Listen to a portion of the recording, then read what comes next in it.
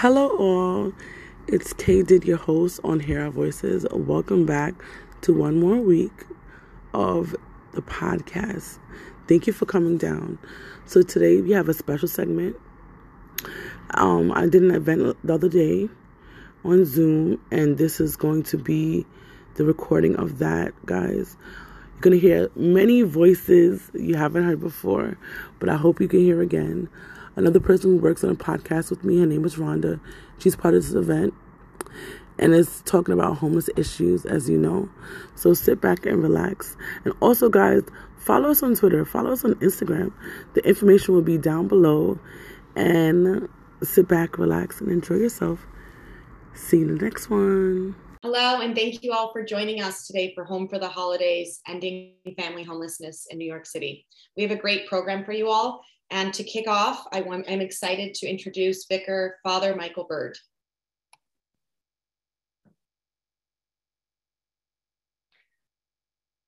What a treat it is to start the day with Andrew Day in common.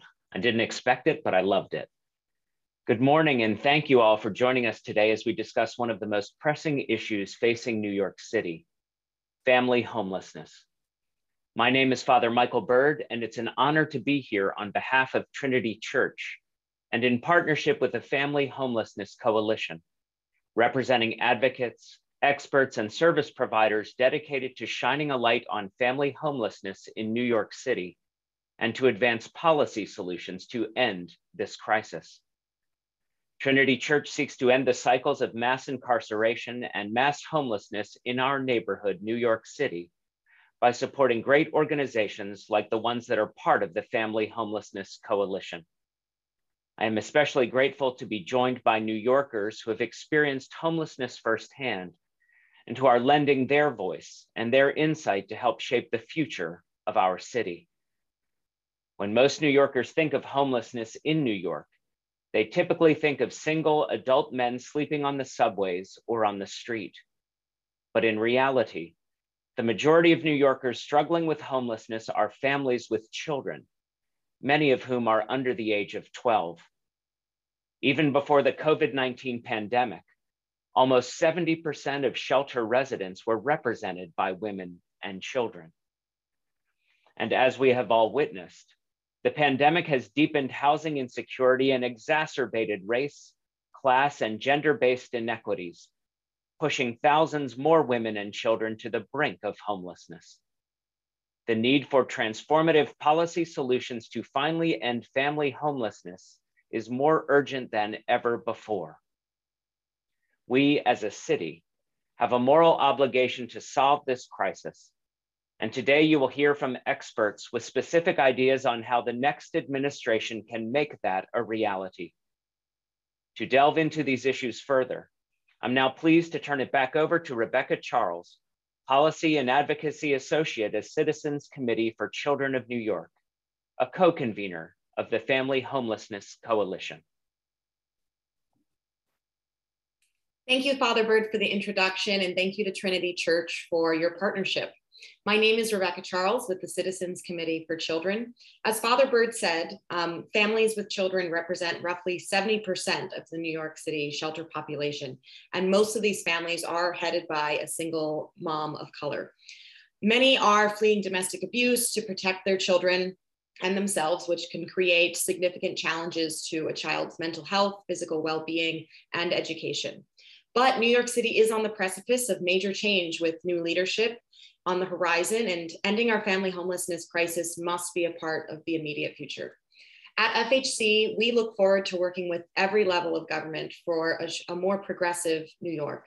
We are extremely excited to present today's programming and introduce to the audience some inspiring individuals brave enough to share their journeys of lived experience with us today. Before we dive into our session, I do want to show a clip from FHC's Portraits of Hope.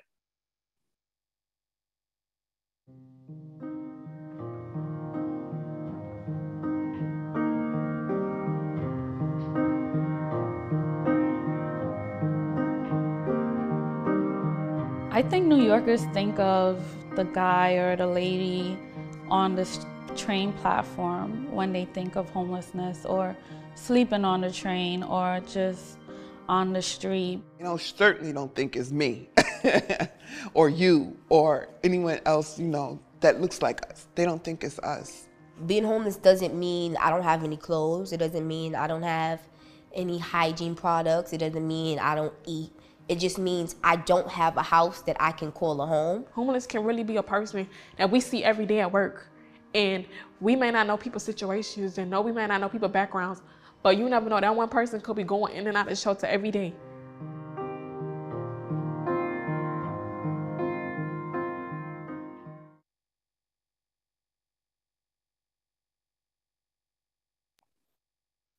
I am now excited to introduce Gabriela Sandoval Requena, who is a senior policy analyst at New Destiny Housing, a co-convener of the Family Homelessness Coalition. Thank you so much, Rebecca. Each and every day, my colleagues and I meet children and their families that are put in impossible situations and hold an insurmountable amount of bravery for taking the next steps to a better future.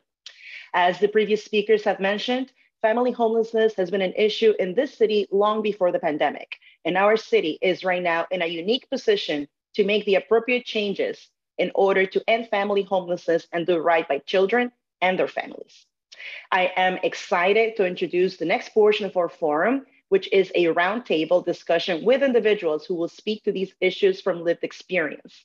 This portion will be moderated by Jean-Marie Evely, the current City Limits executive editor and veteran Metro reporter, having served as reporter-producer at DNA.info and reported for community newspapers in the Bronx for several years. Thank you, Gabriela, for that introduction. I appreciate it. Hi, everyone. As mentioned, my name is Jean-Marie Evely, and I will be moderating the forum discussion portion of our panel today.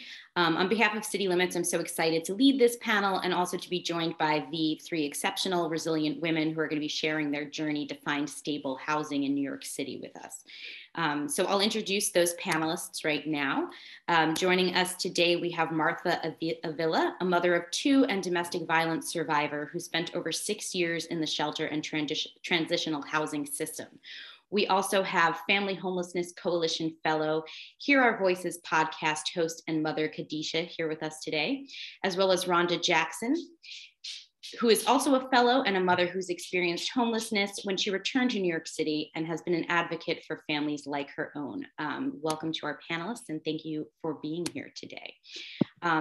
I'll start with my first question, if I can start with you, Rhonda. Can you tell us a little bit about your personal story facing housing insecurity here in New York City? What led you to homelessness? Good morning, everyone, and thank you for being here today. So what led me to homelessness was actually 9/11. In 9/11, that's when my journey began. I was a station agent 429409 with MTA underneath the World Trade Center. Courtney Street was my station. I was on my way to work. My job blew up. I lost my mind. I packed up my family and I left the state of New York. I ran to North Carolina where I thought we would be safe. But I never expected or even thought that what I would be going through being homeless, there was no way for me to know what was going to happen while, being homeless. Thank you, So, Rhonda. Okay. As I say, but if you had anything to add, please do. Oh, I was just going to say that my housing insecurity actually didn't happen until after I got housing, but I guess we'll get back into that because housing security is actually a theory, and that's what we need to be working on today. Yeah. Thank you so much for sharing that backstory. I appreciate it. And I would love to ask, my next question would be for Martha. Similarly, is there an aspect of family homelessness in New York City that you wish the general population better understood? Marta, ¿quisieras o qué le dirías al público general sobre las familias sin hogar que habitan o que están en Nueva York? Le diría a aquellas personas que nunca han estado en shelter que la razón principal por la cual las familias van a un shelter es la violencia doméstica. Le diría que esas personas que están en una situación de abuso, que estar en un shelter no es malo. So I would say that for those people who have never been in a shelter, that the main reason for those families to be in a shelter, most of the cases is domestic violence. And I would also tell these people that being in a situation of abuse is, and going to a shelter is not necessarily a bad thing. Si tienes que tomar la decisión de cambiar tu vida y darle seguridad a tus hijos, hazlo. Piensa en ti, en la seguridad de tus hijos, que al final del día todo va a estar bien. If you have to make the decision of changing your life in order to provide security and safety to your children, do it.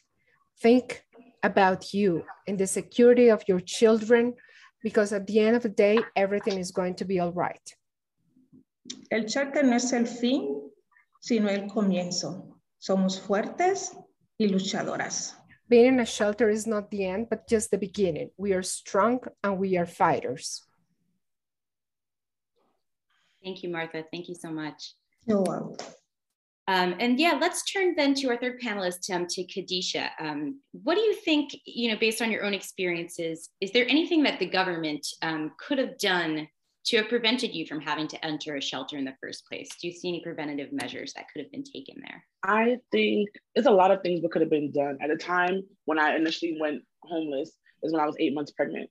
At the time I was supposed to be on bed rest. And because of that means I couldn't work. At the time wasn't a lot of like now online jobs to do. I had to work on my feet. At the time I was working retail. Honestly, that wasn't even enough money. But I think if they would have given a stipend or even housing for people who are pregnant, who needed help, or who are even on bed rest, because it's a doctor telling me, get off your feet. I think that would have helped a lot for me to not go into shelter and be able to save up money other ways. Or I got disability also, but it just wasn't enough to be able to get an apartment at the time. So I think giving us a little stipend until the baby's at least born or at least 1 or 2 years old, that would definitely help me not have gone into shelter. Yeah, it's an interesting point. So more support for mothers and for pregnant and expecting women. Rhonda, let's circle back to you on a similar question. What were some of the biggest challenges that you faced in finding and obtaining housing? And are there things that made that experience easier or faster? So I didn't really have too hard of a time finding or obtaining housing. I got my housing through lottery. I had been in shelter almost 10 months, I think. And so it wasn't really hard. I got it through lottery. I think I got it because the workers at the shelter that I was in, they actually did some work. We don't have that in a lot of shelters, but the place that I was at, the housing specialist, the director, they all did the best that they can, because one thing is my child was older than everyone else. He was about to age out. And that puts families who are in shelter with teenagers, and especially those who are getting older, in a whole separate predicament. So they really worked with me in order to, I believe, get me housing. And so it wasn't really that hard. It was through lottery. I just got a phone call. They said, you're moving tomorrow. And I was in my apartment within the next week or two. Yeah, thank you. So you found your permanent housing through one of the city's housing lotteries, which can be difficult. I would love to hear from the other panelists, from Khadisha and Martha. How did you eventually secure housing? What was that experience like for you both? Honestly, it was kind of hard because I feel like at the time, if you don't know, the workers at shelters go in and out a lot. And the person I initially got, she wasn't doing her job. I was giving her stuff. At the time they had Link and I qualified for it, but she wasn't taking my paperwork seriously. She wasn't doing her job. And I got upset and went to the director. So I was like, can you help me? Could something happen? I want to get out of the shelter. And other programs they had, I didn't qualify for, they told me. And then I eventually got into NYCHA. And I'm so happy that I got into, compared to a Link program that I think is actually much better than that program. But the people at the shelter didn't know how to get me. I already was on night shift from 2014, and I got out of shelter 2018. But I got in the shelter in the middle of that time. So initially, the people at the shelter didn't tell me what I have to do to tell NYCHA that I'm in shelter because they put you on a higher priority list. So I had to call NYCHA myself almost every day just to nag them like, what can I do? And then somebody finally helped me, and that's how I got housing. How about you, Martha? Is there anything you want to share in terms of your journey to finding permanent housing and anything that would have maybe helped that process or sped it up for you? Marta, ¿nos podrías contar entonces cuál fue ese trayecto o ese recorrido por el que tuviste que pasar para llegar a una vivienda permanente? ¿Cómo pasaste de una vivienda transicional a una vivienda permanente? ¿Nos podrías contar un poco al respecto? Bueno, yo estuve buscando muchas ayudas y esperé 4 años para conseguir un departamento de Housing Connect. Pero sí, toqué muchas puertas, fui a muchas organizaciones y siempre el ingreso siempre fue el problema que yo tuve. Pero al final, entonces yo tuve mi departamento, pero fue una lucha, toqué muchas puertas para llegar ahí. So in general terms, it was a struggle. I had to knock on many doors and I had to look for a lot of help in many different places. And I had to spend 4 years knocking on different doors in order to find finally this Housing Connect. But it was very difficult. And the hardest part of it was the enrollment, how to enter into these programs. It was very difficult for me. And it was a struggle that I had to live for 4 years. Fortunately, I was able to get into the program, but it was very difficult. I had to ask for many different kinds of help and look for many different people for them to help me out. Thank you all for sharing your insights on that. I appreciate it. And now pivoting a little to the experience that being in shelter with children can be like. And we'll stay with you, Martha, if that's okay. Housing instability with children obviously adds another layer of stress and hardship to the experience. What effects did housing instability have on your children's academic and social lives, and what was that like? Marta, vamos a continuar contigo entonces, si no tienes problema. Y vamos a hablar del impacto que tiene el estar en un shelter con tus hijos. ¿Cómo fue ese impacto para tus hijos? Porque sabemos que eso puede desestabilizar mucho esa dinámica familiar. Entonces, ¿podrías contarnos, por favor, cómo fue esa experiencia con tus hijos? Sí, a mis hijos le afectó mucho porque yo las saqué de sus rutinas académicas y de su ambiente. Y entonces yo diría que las escuelas deberían de ponerle un poquito más de atención a los niños que están en los shelters. Y así deberían de darle más apoyos, tener gente como psicólogos que puedan ayudar a los estudiantes. So yeah, it was difficult for my family. I had to take my children out of school, so they were taken away from their academic routines and their environment. So I would say that schools should pay closer attention to those children who are living in a shelter, because these children are suffering in silence. So I think that schools should provide a further support for those children. They should have psychologists or some kind of support so they can help these students that are living this situation. Thank you. How about you, Rhonda or Khadijah? Anything either of you want to add about the experience with children and having children while facing housing insecurity? Well, my daughter was very, very young at the time. She was on a daycare, but I could say that because I was getting denied at first from shelters, even in general, I didn't want to push her from daycare to daycare. You can't trust everybody with your kid, because you hear a lot of scary stories at daycare centers, and I trust that person. So at the time, she was going to school in Brooklyn. I was working in Manhattan, and I had a shelter in Queens, and I told them that's kind of far. And I was by LaGuardia, by the landing, and the travel itself was a lot. And I think it took a toll on her, because every time we woke up in the morning, 5 o'clock in the morning to get to where we have to go, it can be a lot for a kid that young. And also it was a lot for me. And by the time she gets home about 8, 9 o'clock, she's also tired. So it's like, I didn't even get to spend time with her, and that quality time she did miss out on with me. I could say that that probably affected her just a little bit, but I try to make sure the weekends were filled with joy for us. Rhonda, any thoughts on you? I know you mentioned that your child was older at the time, but what was that experience like? Oh, I think you're still on mute. Or the audio, or maybe it's just me. Can you hear me now? Okay, going through shelter is really hardest on the children.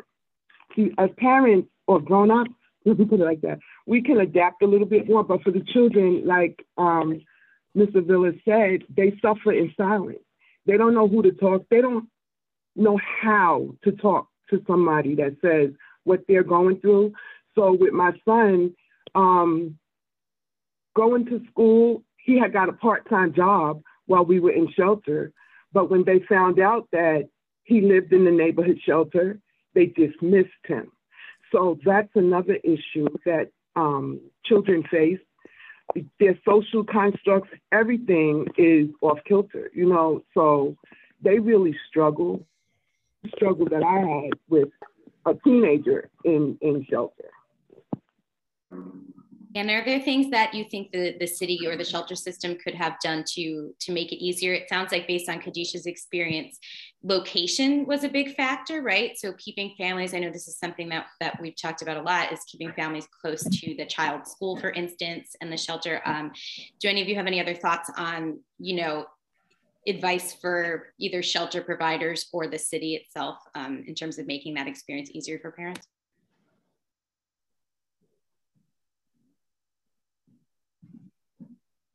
I'm sure we all have some kind of suggestion. It's just, do they listen?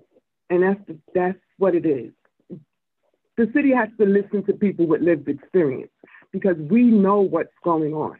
We know how hard it is. We know what our children are going through. And one of the things, like Mr. say, they do have liaisons with school, but they don't do their, I'm not going to say they don't do their job, but they could do their job a little bit better. Just like all the shelter, the specialists, the directors, the case managers, everyone should be, and it should start. I didn't go through PATH. I went in another roundabout way, but it should start there because that's where families with children come in through. That's the gate that we come in through, the PATH, and that's where supportive services and anything that can be done to help our children, that's where it should start. I second that. I really definitely, I went through PATH and it's not, granted, I don't think it should be welcoming, but it should make you feel like it's gonna be okay. Going in there, feel like you're going to a jail cell. Like, what is my sentence now? How long am I gonna be here? How am I gonna get through it? Just keep your head down and keep moving, because if you don't, you're gonna die by the waistline. So I definitely second what Rhonda is saying. So obviously PATH being the intake process for shelter participants. Yeah, so I've heard that can be a pretty challenging and dispiriting process. So that's interesting insight. I would like to ask each of you, from a personal level, and we'll start with Martha, if that's okay. What advice would you offer to someone, a fellow New Yorker who might be experiencing homelessness at the moment, particularly somebody with children? Y bueno, me gustaría entonces preguntarle, me gustaría iniciar con Marta por un consejo. ¿Qué consejo le darías a las personas que estén en condición de calle? ¿O qué consejo le podrías dar, bien sea a la ciudad o a las madres o a alguna persona que esté en esta situación? Yo le diría a aquellas madres que se encuentran sin hogar, que busquen ayuda, especialmente si están en una situación de violencia doméstica, que toquen puertas. So I'd say to those mothers who are in a homeless situation to look for help, especially for those women or for those people who are in a situation of domestic violence. They should, or I encourage those people to knock on doors, to look for help. Que estar en un shelter no es el fin, sino es el comienzo de una nueva vida. Que sigan luchando por la seguridad de los hijos. Si yo lo hice, tú lo puedes hacer también. Hazlo. So, I would say that being in a shelter is not the end, but the beginning of a new life. We should keep on fighting for the security and the safety of our children. If I did it, you can do it. So go ahead and do it. Thank you, Martha. Rhonda, what would your advice be to someone who might be experiencing homelessness at the moment, a parent?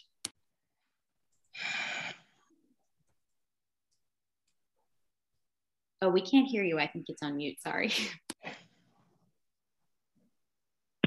So my advice is to just remember that being homeless is an interruption. You can't stay there. You can't sit there and you can't stop. I would tell them that you actually, the person, actually makes it as easy or as hard as they want it to be. You know, I would say to find all the help that you can get. I would say avail yourself of every program, every resource. Keep talking. You keep talking. It is the squeaky wheel that gets the oil. I would tell them that you have a voice. I would say use it. I would say that yes, we know that being homeless with children is a hardship. I would also tell them, as I heard an 11-year-old so eloquently put it, that we are not the problem. You are not the problem. So just keep moving. Put one foot in front of the other. Take the couple of days that you need to get acclimated into this shelter situation that you are going through, and then get up, put your big girl panties on, and let's get to work, because that's what it is about. You have to do the work. If you find yourself in a shelter situation, you're going to have to do some work in order to get out of it. If you want housing, it's there. You have to work at it. You really do have to work at it and get the people that are in place to work for you. I think the most poignant thing that I heard while I was a shelter monitor with the Coalition for the Homeless is there was a young boy. He was 10 and he wanted to be a scientist. And in shelter, that's where dreams are deferred in shelter. That's why I tell parents, please don't sit still. But he was 10 years old. He wanted to go and be a scientist. And he had the opportunity to go round trip to NASA. And the shelter told him that he could not participate because the family had to be in the unit by 10 o'clock. This is something that is going on. And, you know, the children are not being able to get to follow their dreams and their passions. So that's what I would tell a parent, is to just make sure that you do the work, get up every morning, do what you have to do, make sure that everything that you do is for your children. That's what I would say. Yeah, I have heard that things like the time restrictions obviously can be very trying. I hope that student got to attend the NASA thing. Khadijah, do you have any thoughts on you know, specific, I would love to ask each of you this, specific sort of programs or support services that were helpful to you? It sounds like each of you have talked about the need to really be sort of proactive and advocate for yourself, because it seems like that assistance can be sometimes hard to come by. Are there specific supports that you all found most helpful, or things that you think other people might be able to seek out that you would advise them on? What I tell people now, certain programs weren't, because my housing specialist wasn't working with me, I couldn't even get into.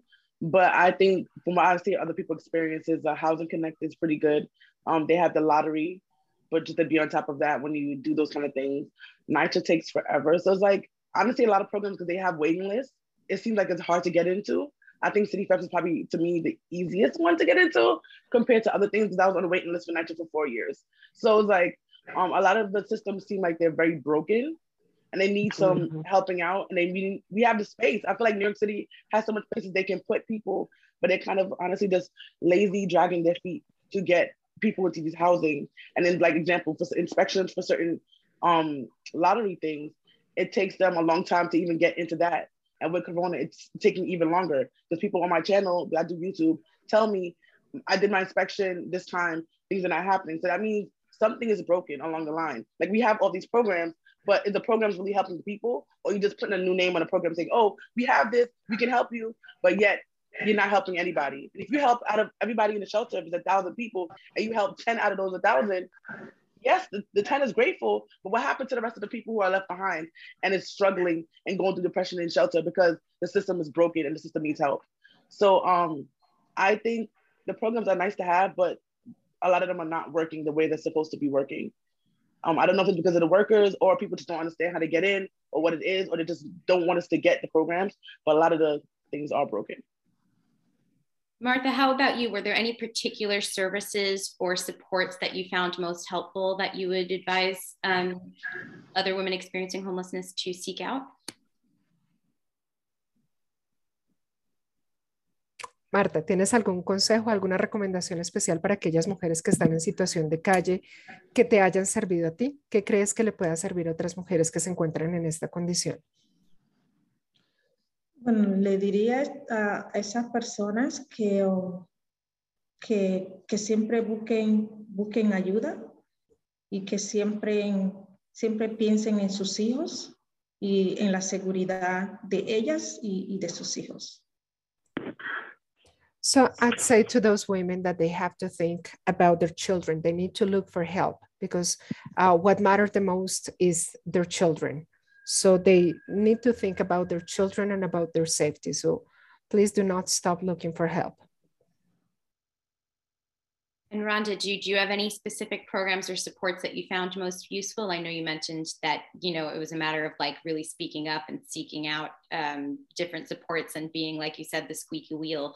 Was there anything that helped the most? I know it sounds like, you know, there's probably issues we could delve into with kind of a number of programs, but were any kind of most useful to you or you know, things you might advise other women to seek out?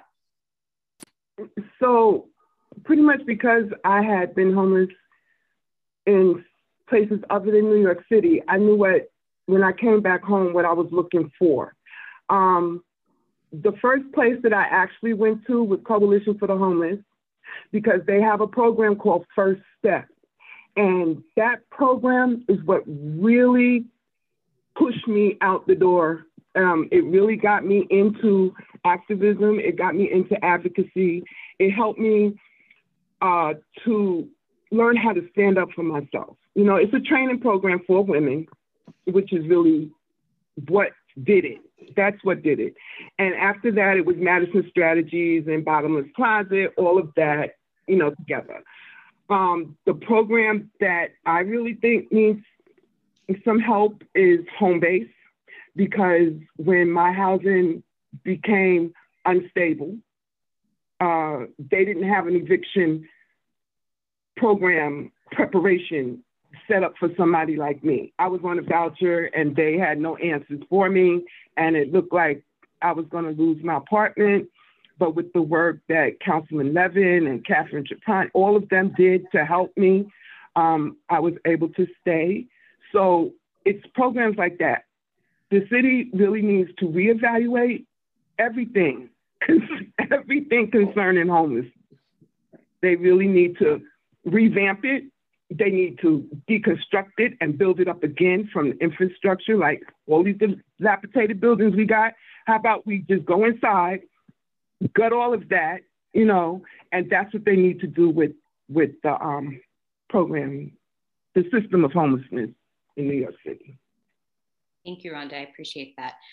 One thing that I think comes up a lot in these discussions is this idea of like aftercare services. So support services that can help people who have come out of shelter stay in their permanent housing. Is there any thoughts that any of you might have on whether or not you received those types of services, if they were helpful, or what the city might be able to do to better support people sort of after the shelter experience? I personally think, example, when you leave the shelter, you're supposed to get a furniture allowance. I didn't get mine because I had storage, but I never had any furniture. So it's like, I think no matter how long you were in the shelter, and that was my first time getting an apartment, long in the shelter, I think you should be leaving with a certain amount of money, especially if you have a kid, because you need furniture. Even if you have a bed from before, you still need a dining room table. You need chairs to sit on. You can't sit on the floor, which I had to do for a while until I got myself together and went to certain places to get certain services. So I think a lot of different things you need money for. It doesn't come out of thin air. And when you have a child, they need a lot. And when you're a parent, you need a lot also. So I think certain kind of funds should be given when you leave shelter. When you do certain programs like FAFSA and stuff, they need to help you get on top of it before the reapplication part comes up. They shouldn't wait too late. They should do like in the middle to kind of help you out. I think they need to have certain counselors that if you're first time going in an apartment, certain things you might not even know, how to do broker's fee, how to do these things. Knowledge is power. Like, that's not a joke. If you don't know certain things to help you out, you're gonna be just falling down on the waistline. And I think just having the knowledge and the funds to help you in even the first year could be very helpful with a lot of these programs. So I think that would be a great way for them to kind of help people and not even get back into shelter. Because most times people are repeat offenders because they didn't know what to do the first time. So if you help them, they can definitely get their life back on track the way it needs to be. Thank you. Yeah, that's great. Martha, do you have any thoughts on sort of that idea of aftercare or support that could be offered to women and families after they leave shelter? So once they're in permanent housing, but to make sure that they can stay there based on your experiences? Marta, ¿tienes alguna idea respecto a cuál serían ese tipo de servicios que se tienen que seguir prestando una vez hayas dejado el shelter?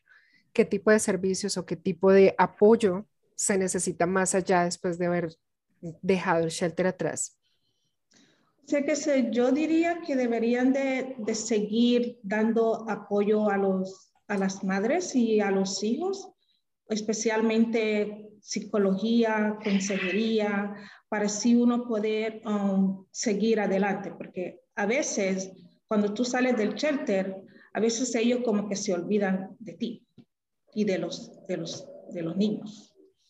So I would say that it is important to continue with this specific kind of support to mothers and kids, specifically kids, in regards of psychologists or some counseling, because sometimes what happens is once you're out of a shelter, it seems like they forget about you. So it is important to continue with these kind of services, to continue providing this specific support to both mothers and also kids.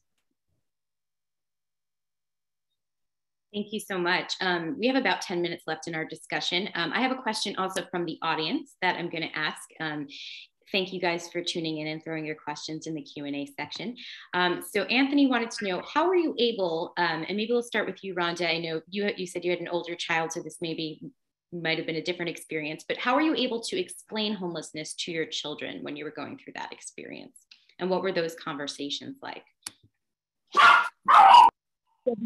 So because my child is older, he understood. He knew that we didn't have a place to live. I think what made it really real for him is when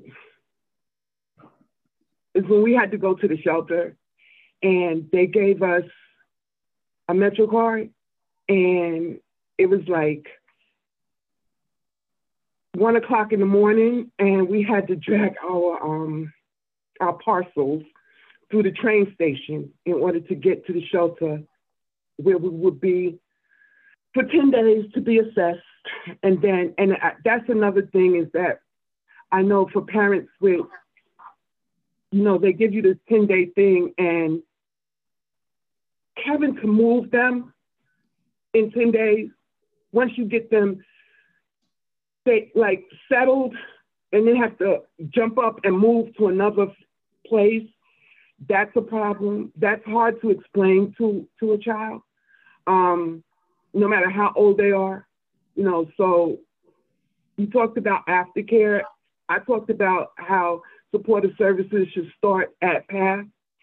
And aftercare should not end until at least that 5-year renewal thing that you get with the voucher. They say that, it's a 5-year thing. Well, during that 5 years, people need supportive services. We may not need them as much as we needed them when we first started. There should be some kind of transition where you ease out of it, but it should always be in place, So that's the hardest part about explaining homelessness to a kid. Little kids are different. They'll roll with you. But when they're older and they got a voice, they want to know, and they don't understand. And that's an issue. That was my issue.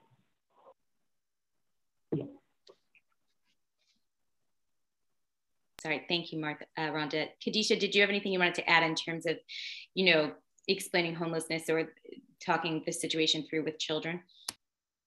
Well, my daughter was very young, but I do the podcast and I interviewed like this one child, and at the time he was 9. So I think depending on what age you have a child at, I think it's easier to kind of explain what it is. They just don't, this particular person, their ceiling actually fell down on them. So they understand why they couldn't go home and why they had to be in the shelter. So I think it depends on how it happened. If it's more like a natural disaster or something like that, they can understand why this is happening. And to them in their mind, it's going to be temporary. But with shelter, people stay up to 18 months or more in the shelter. So they don't realize how long they had to stay in the shelter to even get it together. Sometimes it can happen because of eviction. A kid might not understand that their parents didn't have the money to pay for it unless they were living a lifestyle of really off nothing. So I think it all depends on the age, and break it down and tell them it's not always going to be this way, and that problems do happen, and this will make you stronger. I can tell you that from an adult way. It did make me stronger, and now I'm able to help other people every day, because people on YouTube always question me and ask me how it is, or on Instagram. So I'm able to help somebody.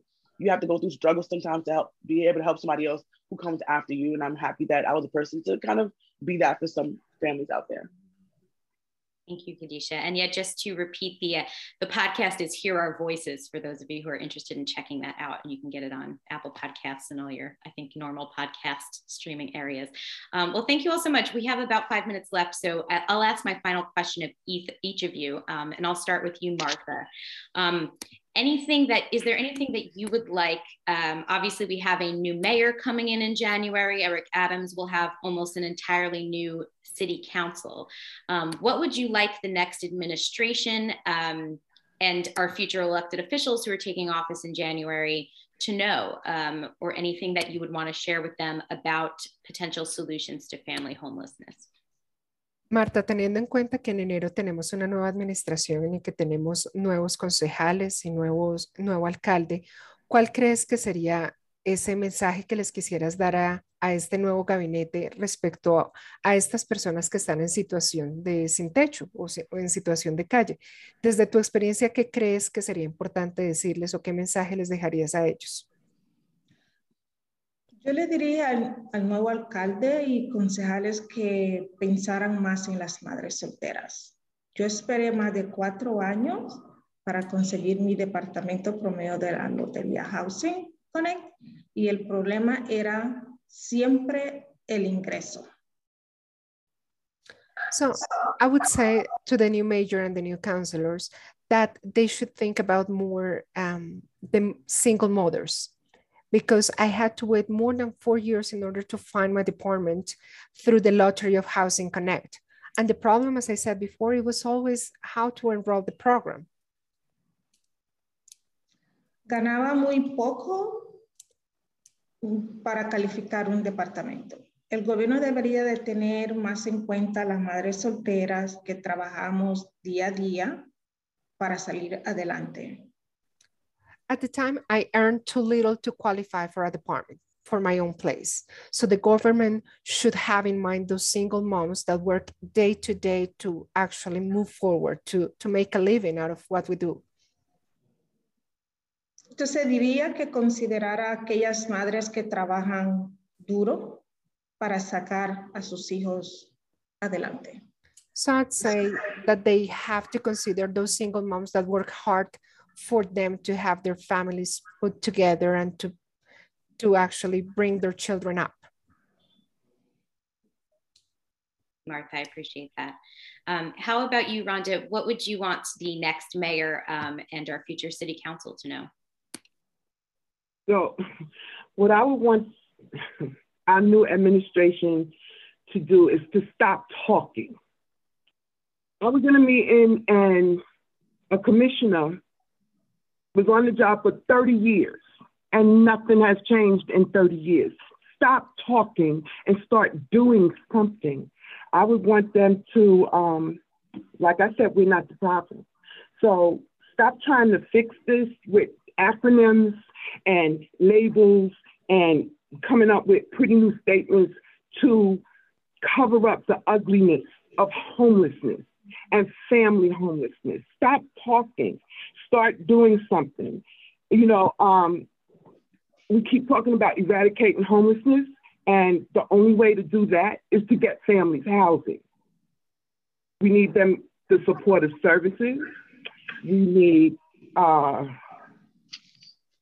supportive services that are contracted by the city. Okay, we need you. I would like the new administration to consider making families a priority. I would like them to listen to the recommendations of the Family Homelessness Coalition. I would like them to fix this system from the inside out. They have the opportunity to fix this. It can be new. Just like COVID was a novel and new virus that hit, we have a whole new administration that could come in and just revamp everything. I would like for them to focus on the families that will build a strong community. I would like them to make it about the people that it is affecting. Families are the fabric of our city, and the most affected demographic. Families are the voices of homelessness. Us three women, we are the faces of homelessness. I want you to hear the voices of us women. See us as the mothers of children who are growing up in an institution with invisible bars. The children could face a future. These children could face a future of homelessness, long-term mental health trauma, incarceration, even death. Cemeteries are full of people who have dreamed but were not able to accomplish it. I would like the new mayor, the city council, and other elected officials to reevaluate everything related to homelessness. This city, review the rules. We know what works. Please listen to us. We are the persons with lived experience, and we can actually help you do what needs to be done in this city. That's what I want them to know. Thank you for that.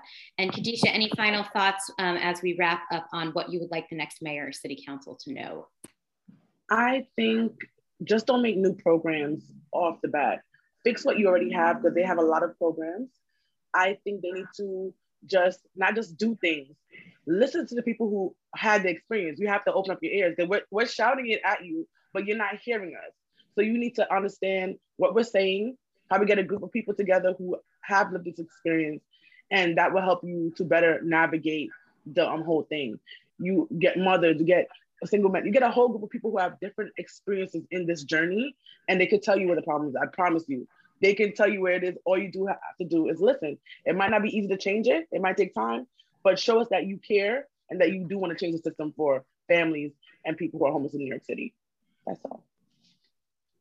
Thank you so much. I want to thank our three panelists again for sharing their insights and their expertise. We so appreciate it. Thank you to Rhonda, Martha, and Khadijah. It was really great to hear from you all. Thank you everyone who sent questions in. To transition to the next part of our program, I'm now excited to introduce Elizabeth Ginsburg, the Public Policy and External Affairs Program Director for Enterprise, which is an FHC Family Homelessness Coalition co-convener. I'll hand it over. Thanks, everyone.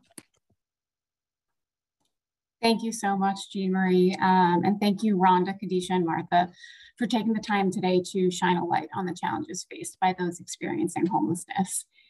It's frankly unacceptable that we've created this system of barriers to accessing permanent housing. I think one of the many things we can take away, and Rhonda was just sharing this, but we know a lot about how to combat family homelessness. We have the tools. What we need is the commitment from our government leaders to put these tools to use. And so FHC urges you all to join us in this fight to end family homelessness. And we encourage our new leaders to do right by these children and families. We're going to be joined by Steve Levin, but he might not have joined yet. And so, we put together this. I think Steve just joined us, Councilmember Levin. Oh, wonderful. Okay. So just quickly to introduce, Steve Levin has been a longtime champion for families facing homelessness. Steve has served as a council member since 2010, and as chair of the City Council General Welfare Committee. Many of us have had the pleasure of working with Steve on these matters, so we're honored that you're able to join us shortly before your City Council tenure ends. So Steve, I will hand it over to you. Thank you, Elizabeth. I just want to thank all of the panelists for telling your story today, for your perseverance in your own personal lives, and for being advocates to make these systems work better. And it's reflecting a little bit on my tenure in the council. I've been a council member for 12 years and chair of the General Welfare Committee for 8 years. And changing systems is not easy, and systems have their own inertia, and so they are doing something a certain way, and they kind of tend to stay moving in that direction. Unless there's something that pushes them off of that course. And so, I think that the work of advocacy is absolutely essential, because that's the spark that gets politicians, elected officials to pay attention, commissioners and deputy mayors to pay attention. And it has to be, it always will take a lot of perseverance. I mean, I think I spent, a good chunk of the last 12 years really just focused on vouchers. I mean, it took, it was my second year in office when they killed the Advantage program at the state level. Spent the next 3 years advocating for Advantage to be restored. De Blasio administration came in, fought for for them to create a voucher program. Then the voucher program wasn't functioning properly, and spent the last 5 years fighting for them to increase the voucher amounts. And finally, we were able to do that this year with Intro 146, which raised the City FEPS voucher. And then just last week, Governor Hochul signed state legislation to raise the FEPS voucher level to fair market rent. But it's, it has struck me on how apathetic the system can be. And I think that's what a lot of the panelists spoke to, is how do we direct the conversation long term so that the public and policymakers see that this is what's happening in real people's lives. It's one of the panelists mentioned just the acronyms on a piece of paper. That is it's meaningless unless it is really affecting people's lives. And I look at the one thing that I look at as just a point of data that really continues to make me upset is the length of stay in shelter, the average length of stay, whether it's for families, whether it's for single adults or adult families.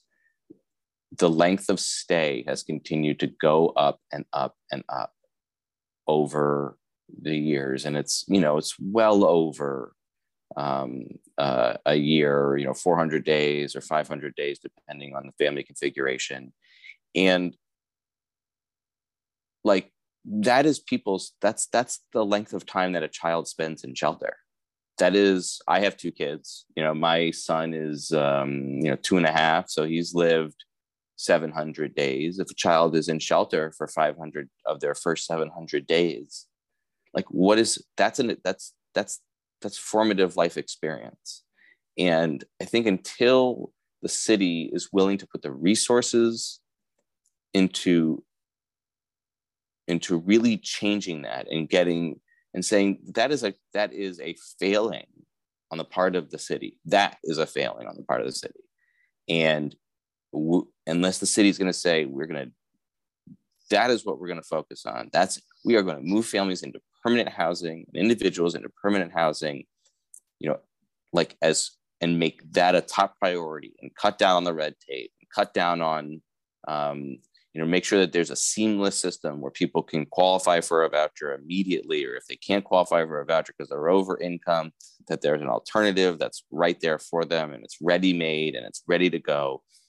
And I think that there's a lot more to do to continue to get that to be the focus. And so I think that this panel was fantastic. I think the Family Homeless Coalition has been amazing over the years at putting forward, workable solutions that are achievable, and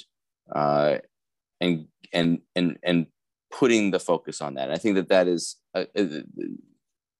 that's my one hope for the future, is that this coalition obviously continues to do its good work, but that as a city, we focus on what's really happening in people's lives and what are real solutions and how to get there. I just want to thank you all so much for allowing me to speak a little bit, and thank you for all of the partnerships over the last 12 years. It's been the honor of a lifetime to be part of this, working with you all. Thank you. Thank you so much, Steve. Thank you to everyone for attending our forum today. We hope the conversation has made clear what our next city and state leaders must do to end family homelessness, and the real urgency of this matter. So to all of the elected and government officials in attendance this morning, we look forward to working with you in the new year to move these solutions forward.